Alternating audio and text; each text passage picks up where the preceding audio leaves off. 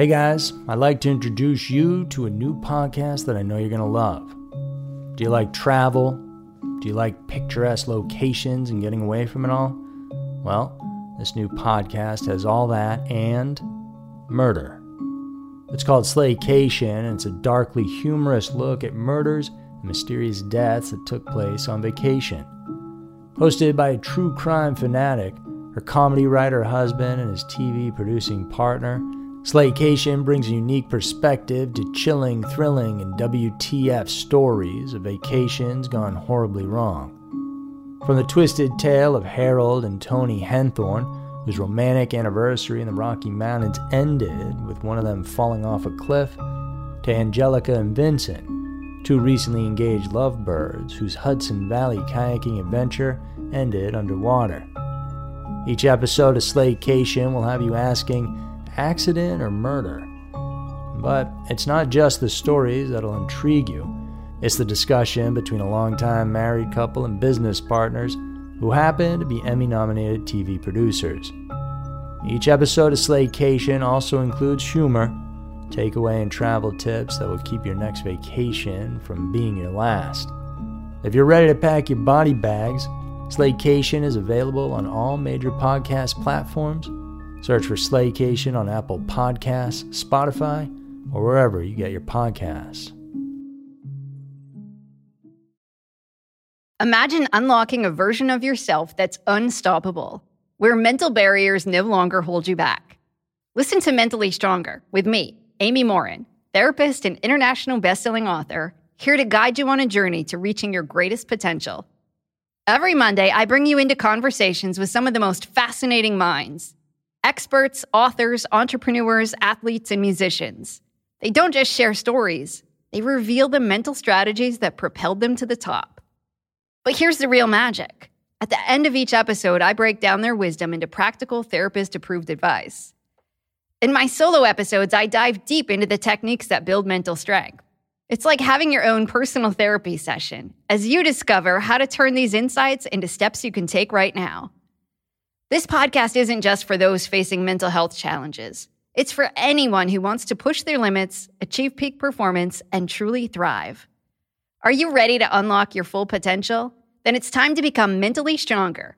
Subscribe to Mentally Stronger with therapist Amy Morin, available wherever you love to listen to podcasts.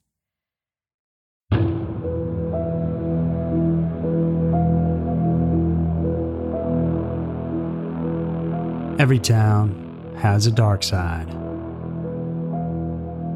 Today we head to Prescott Valley in Arizona, where we check out Scientologist murderer Kenneth Thompson.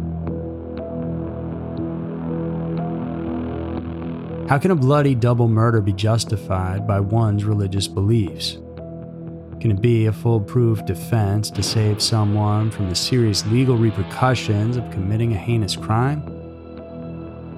In 2012, a disconcerting double homicide was committed by Kenneth Thompson, a longtime believer in the teachings of the Church of Scientology. He killed his sister-in-law and her fiancée in Prescott Valley, Arizona, which was driven by his religious convictions, according to his defense. In the end, though, Kenneth's religion didn't help him attain redemption, as he was found guilty on all charges.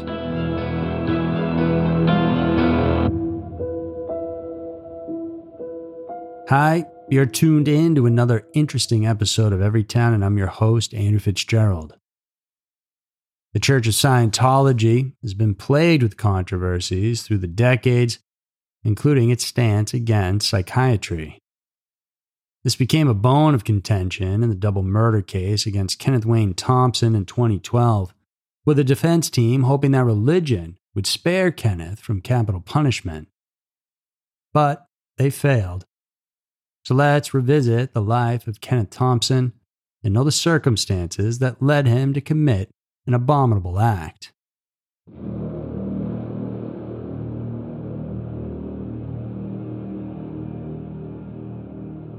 It wasn't by accident or by whim that Kenneth Thompson became a Scientologist. It was through his second stepfather that he and his mother joined the Church of Scientology, that was incorporated in 1953 by author L. Ron Hubbard and his wife Mary Sue in Camden, New Jersey. Kenneth himself was born in 1983, spent his childhood between Missouri and Alaska. According to relatives, he was only 2 years old when his father abandoned him and his mother. This perhaps brought trauma to young Kenneth and delayed his ability to speak, which he was eventually able to do when he turned 4. His mom worked as a bookkeeper at a construction firm and single-handedly raised her son. Then she met a man named Craig, and they lived together, although they didn't marry. When Kenneth was 7 years old in 1990, he and his mother and stepfather moved to Wasilla, a city in Alaska. It was a tough year for Kenneth, who experienced difficulty keeping up in school. And he also started hating Craig upon knowing how mean and abusive he actually was. In the same year, Craig was involved in a drive-by shooting in Anchorage, Alaska, which landed him in jail. It was compounded when he got involved in sending a mail bomb intended for his friend George, who ratted him out. Instead, it was George's parents who got hit and died. For that, Craig was sentenced to an additional 22 years in jail, leaving Kenneth's mother alone once again.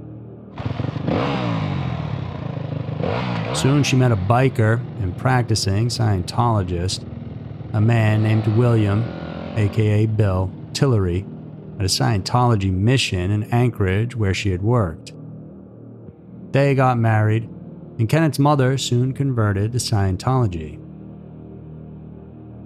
She ultimately became president of the Anchorage Scientology mission, while Craig was its director. They were dedicated, serious church members, and before Kenneth turned 10, he was subjected to Scientology's auditing. Just what exactly is this ritual? Well, auditing is one of Scientology's practices which involves regular one-on-one meetings with a counselor to talk through emotional and mental problems. Kenneth and his mom went to regular auditing while she took Scientology courses. When his public school wanted to get him tested to find out what was holding him back, Kenneth's mother and second stepfather completely freaked out. So they decided to pull out the boy and have him be homeschooled with Scientology materials instead. His mother assigned him to watch videos and perform training routines that taught him to have a flat effect and exhibit zero emotion in the Scientology way. Eventually, still at a young age, Kenneth absorbed the Scientology mindset, but there was one person who was unhappy about it, and that was Kenneth's maternal grandmother, Eva Harvey. She later remembered her grandson's experience of Scientology different and said, "I don't think he was really into it at all.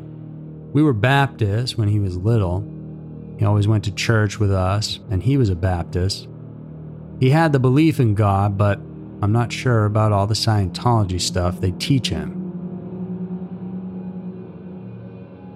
Eva had fond memories of Kenneth, though. Despite being awkward due to having Asperger's syndrome, Kenneth was the best little kid according to his grandma. She further said, "We loved him dearly. He was always good. Never had any problems with him. I would come home from work and he would be sitting there playing with Legos. He liked to go swimming. I took him swimming." But as Kenneth and his mom got more deeply involved in Scientology, Eva and her grandson apparently grew apart.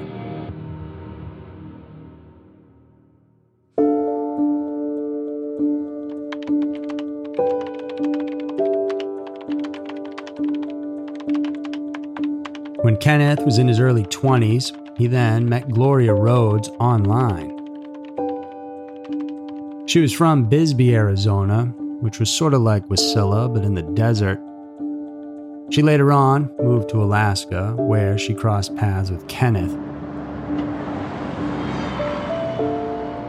And the circumstances in Gloria's personal life were quite complicated, especially those that involved her sister, Penelope Edwards, and her fiancé, Troy Dunn.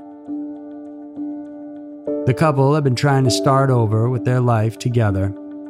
For more than a decade, Penelope had struggled with drug addiction and abusive parents while parenting two young kids. A young girl named Devin and a boy, let's call him Ben. In 2003, Devin, who was only 5 years old then, confessed that she had been molested by her stepfather. But Penelope didn't take any action. She just hit him and cried, Devin had said.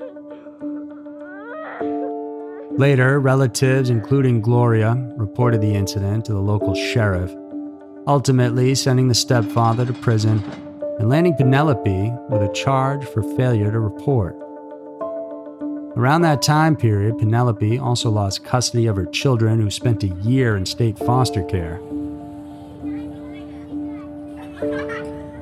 In 2004, Gloria became an instant mother of two when she took in Devin and Ben to live with her first in Arizona and then in Alaska.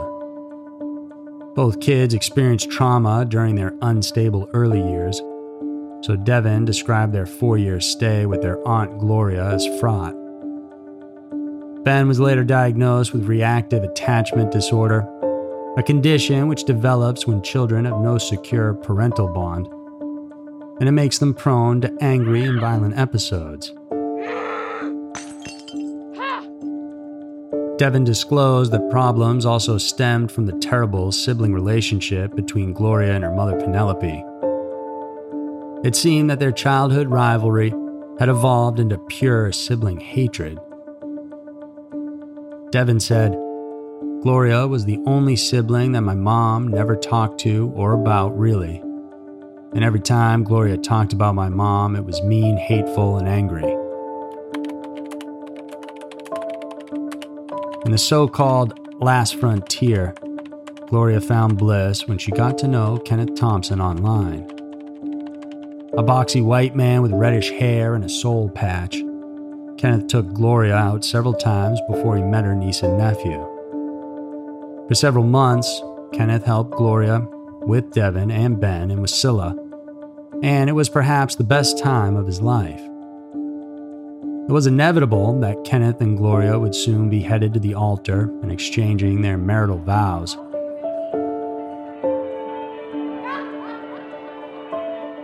As a married couple, they were active in running the Scientology mission in Anchorage, but Kenneth neither had the time nor money for training in order to move up the bridge to total freedom. It's a metaphor used by Scientologists to describe the advancement of its believers to a state of clear when they have freed themselves from the reactive mind. This takes place during auditing and is said to be a lifetime commitment. Despite not attaining this status, Kenneth still considered himself a Scientologist, for he had been one since he was a very little kid. His marriage with Gloria was doing well, but it was marred by an incident which was beyond their control, and it later proved to be seriously disastrous.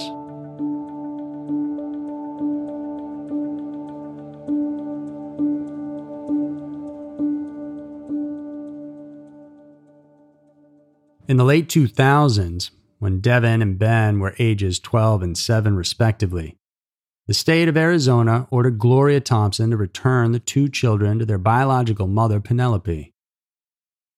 Gloria and husband Kenneth were devastated. The kids didn't want to go, but they had no choice.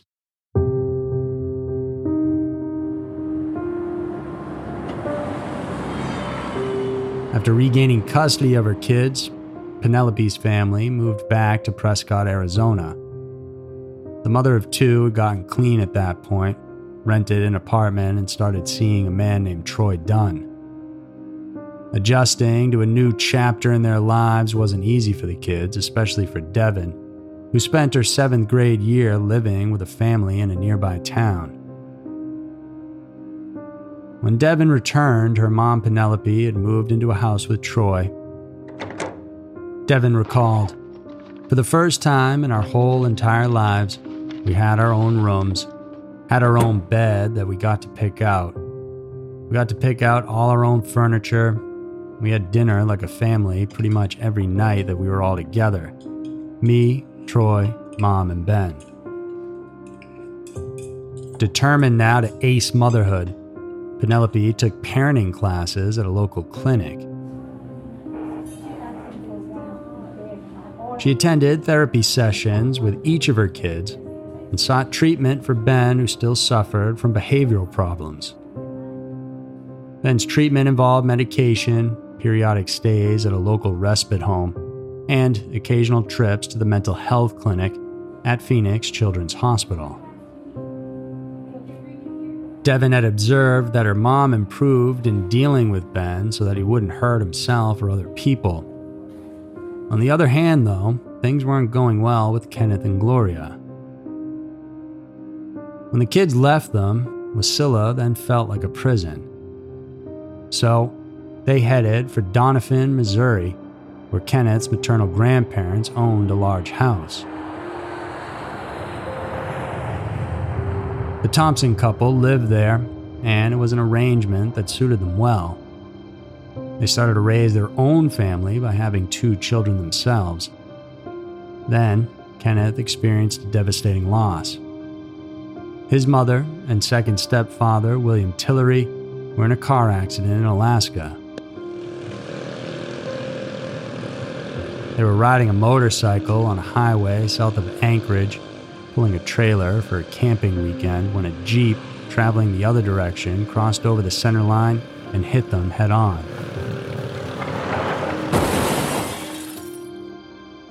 They died instantly. As a Scientologist, Kenneth knew their eternities were assured. They'd just pick up new bodies and then start over again. But deep inside, he was hurting, as he loved his mother despite her messy entanglement with men. Then there were important concerns that Kenneth and Gloria had to deal with too. Although the state of Arizona prohibited Gloria from contacting Devin and Ben, she secretly did so and got information that made Kenneth utterly upset. Troy, Penelope's fiancé, and her children weren't getting along well, and he really seemed to have it in for Ben.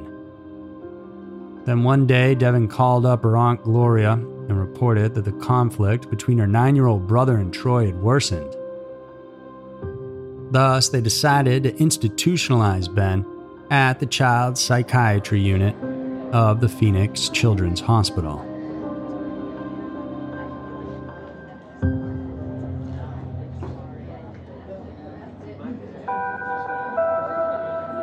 This enraged Kenneth, whose beliefs as a Scientology go against the practice of psychiatry and psychology. As a Scientologist since childhood, Kenneth was taught that psychology is evil, and that any type of medication would cause more harm to the child than good. He thought that Ben was in danger, and his eternity was threatened. Kenneth was now bent on seeing Penelope to convince her that Ben was in a perilous situation. He wanted the mother to get the boy out of the psych ward and turn both kids over to him.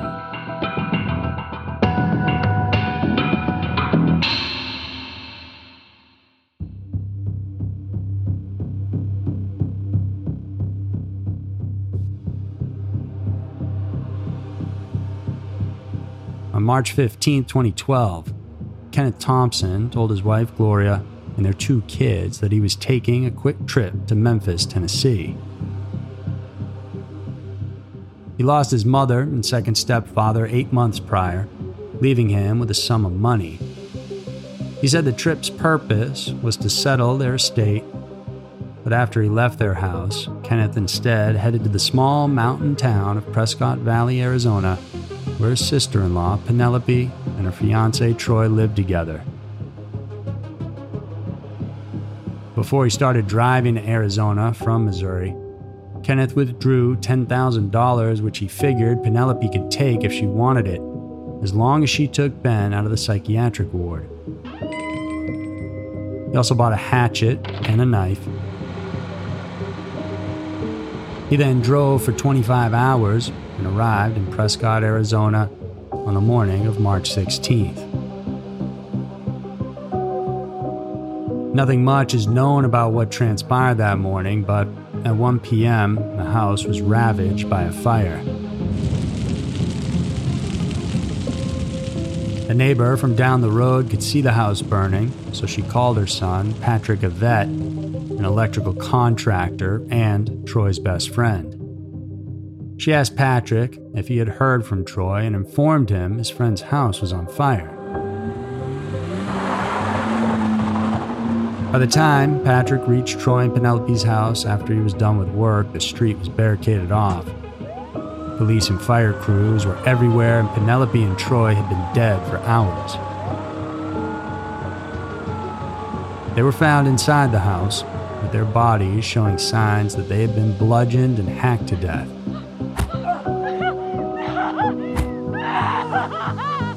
Acid had been poured over their bodies, and the house was then set on fire.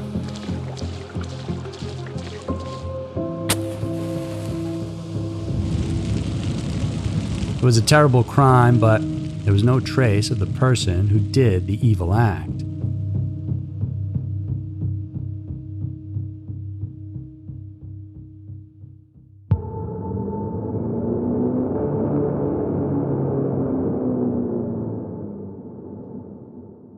Around the time that Patrick arrived at the scene, an exciting scenario was unfolding some 90 miles east. Matt Bratz, an Arizona Department of Public Safety officer, noticed a white Ford Taurus with Missouri plates on Interstate 40 near Flagstaff, Arizona. As the officer saw it, the driver of the Ford was acting visibly weird. He was, as the trooper later wrote in his report, staring straight ahead with both arms locked out and gripping the steering wheel. He began following the vehicle from a distance and eventually pulled him over. The man behind the wheel was, of course, Kenneth Thompson, and from the window of the vehicle, the trooper saw a red gas can and smelled solvent. There was also a backpack and some dirty rubber gloves.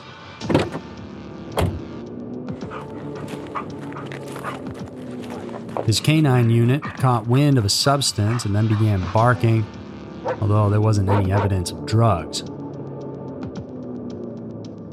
As the officer spoke to Kenneth, the latter's behavior grew increasingly anxious. He seemed jumpy, his hand shook, and his chest heaved. Without even being asked, Kenneth launched into a bizarre anecdote about visiting a wildlife park and observing a park ranger feed the wild animals with raw meat. Kenneth said some blood from the meat had splashed onto his pants, forcing him to change his clothes. The officer's drug-sniffing dog made a hit on the car, and the officer had Kenneth sit nearby while he searched it. In the backpack, he found a bloody hatchet with strands of human hair and a handgun. There was also a bag with some grocery items and a receipt from a shop in Prescott Valley.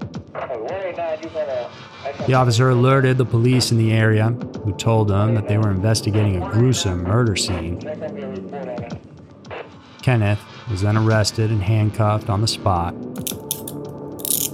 As they waited by the side of the road, Kenneth asked the trooper if prisoners in Arizona could get conjugal visits. Kenneth was taken into custody and was later extradited to Yavapai County in Arizona. The grand jury indicted Kenneth on 12 charges, including burglary, wrongful possession of a deadly weapon, arson, and 2 counts of homicide for killing his sister-in-law Penelope and her fiancé Troy. But was there a way out for Kenneth?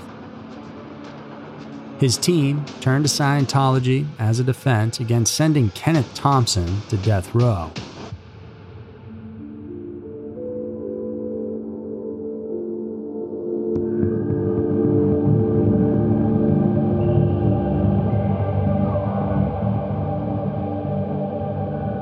That trial commenced in the last week of January of 2019.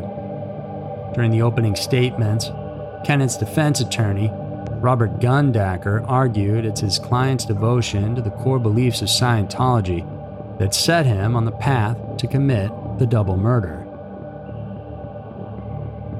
The lawyer's contention hinged on the fact that 9-year-old Ben was receiving psychiatric treatment. Scientology has a long, bitter opposition to psychiatry, as we've discussed. They see it as an industry that's brutal and rife with human rights violations. Defense lawyers claimed Kenneth was a practicing member of the religion whose opposition to mental health treatment led him to intervene on his nephew-in-law's behalf. They further claimed that Kenneth's training since childhood laid the groundwork for the murders he committed 2 decades later. To help illustrate their case, the defense subpoenaed court records from the church and invited expert witnesses like Leah Remini, Scientology blogger Tony Ortega, and a Canadian professor named Susan Rain, although only Professor Rain agreed to testify. In his attorney's version, Kenneth saw himself on a mission to rescue 2 children who were in danger under his sister-in-law's care. Gundaker emphasized one of the central tenets, and it was core to the whole wider system of beliefs, is that psychology is evil, probably the most evil on planet Earth. He also argued that once Kenneth arrived at Penelope and Troy's home in Prescott Valley, he killed them in a fit of passion rather than as the result of a pre-planned intent to kill. Thus, the jury should return a verdict of manslaughter rather than murder in the first degree, which would require an element of premeditation. The Scientology defense, absurd as it may sound, could be the only thing that would spare Kenneth from lethal injection. However, the Church of Scientology's position wasn't incongruent with Kenneth's defense. According to the church's spokesperson, Karen Powell, the answer to whether Kenneth Thompson was concerned about the welfare of his nephew and niece and how that may have eventually manifested itself in murder is no way related to Scientology beliefs. There is no connection. No Scientology principles would have influenced those actions to occur. Nothing could be more opposed to our moral code. Furthermore, prosecutors asserted that Kenneth's long drive to Prescott Valley, his purchases of a temporary cell phone, a new set of clothes, a hatchet and knife, as well as his decision to burn down the house, illustrated that he had planned to kill Penelope and Troy, then tried to cover it up. Before the start of the trial, the prosecution attempted to bar the Scientology defense, arguing there was no proof Kenneth continued to practice Scientology beyond his childhood. After hearing the presentations and arguments of the prosecution and the defense, the focus then shifted on the jury with a much-awaited verdict in Kenneth Thompson's case.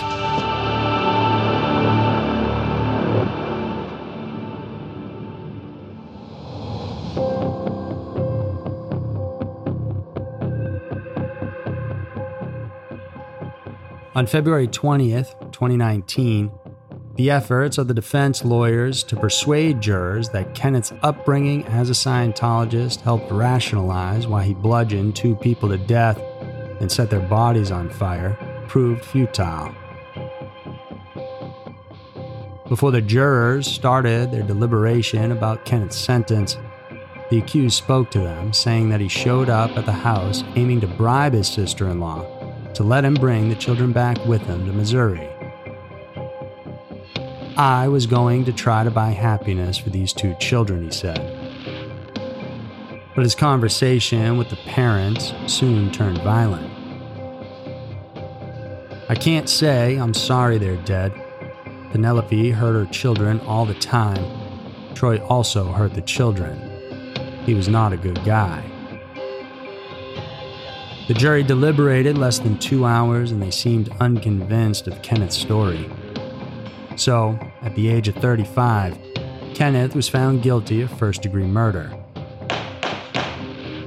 Following the conviction, the jurors began deliberating on March 30th whether Kenneth should spend his life in prison or die by lethal injection.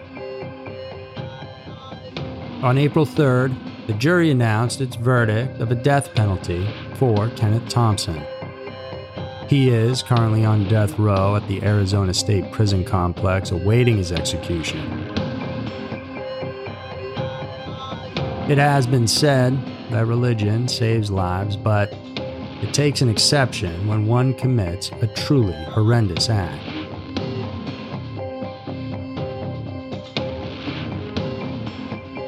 So that's it for this week's episode of Every Town. Tune in next week for another episode filled with scary, strange, and mysterious stories. And who knows, maybe your town's gonna be next.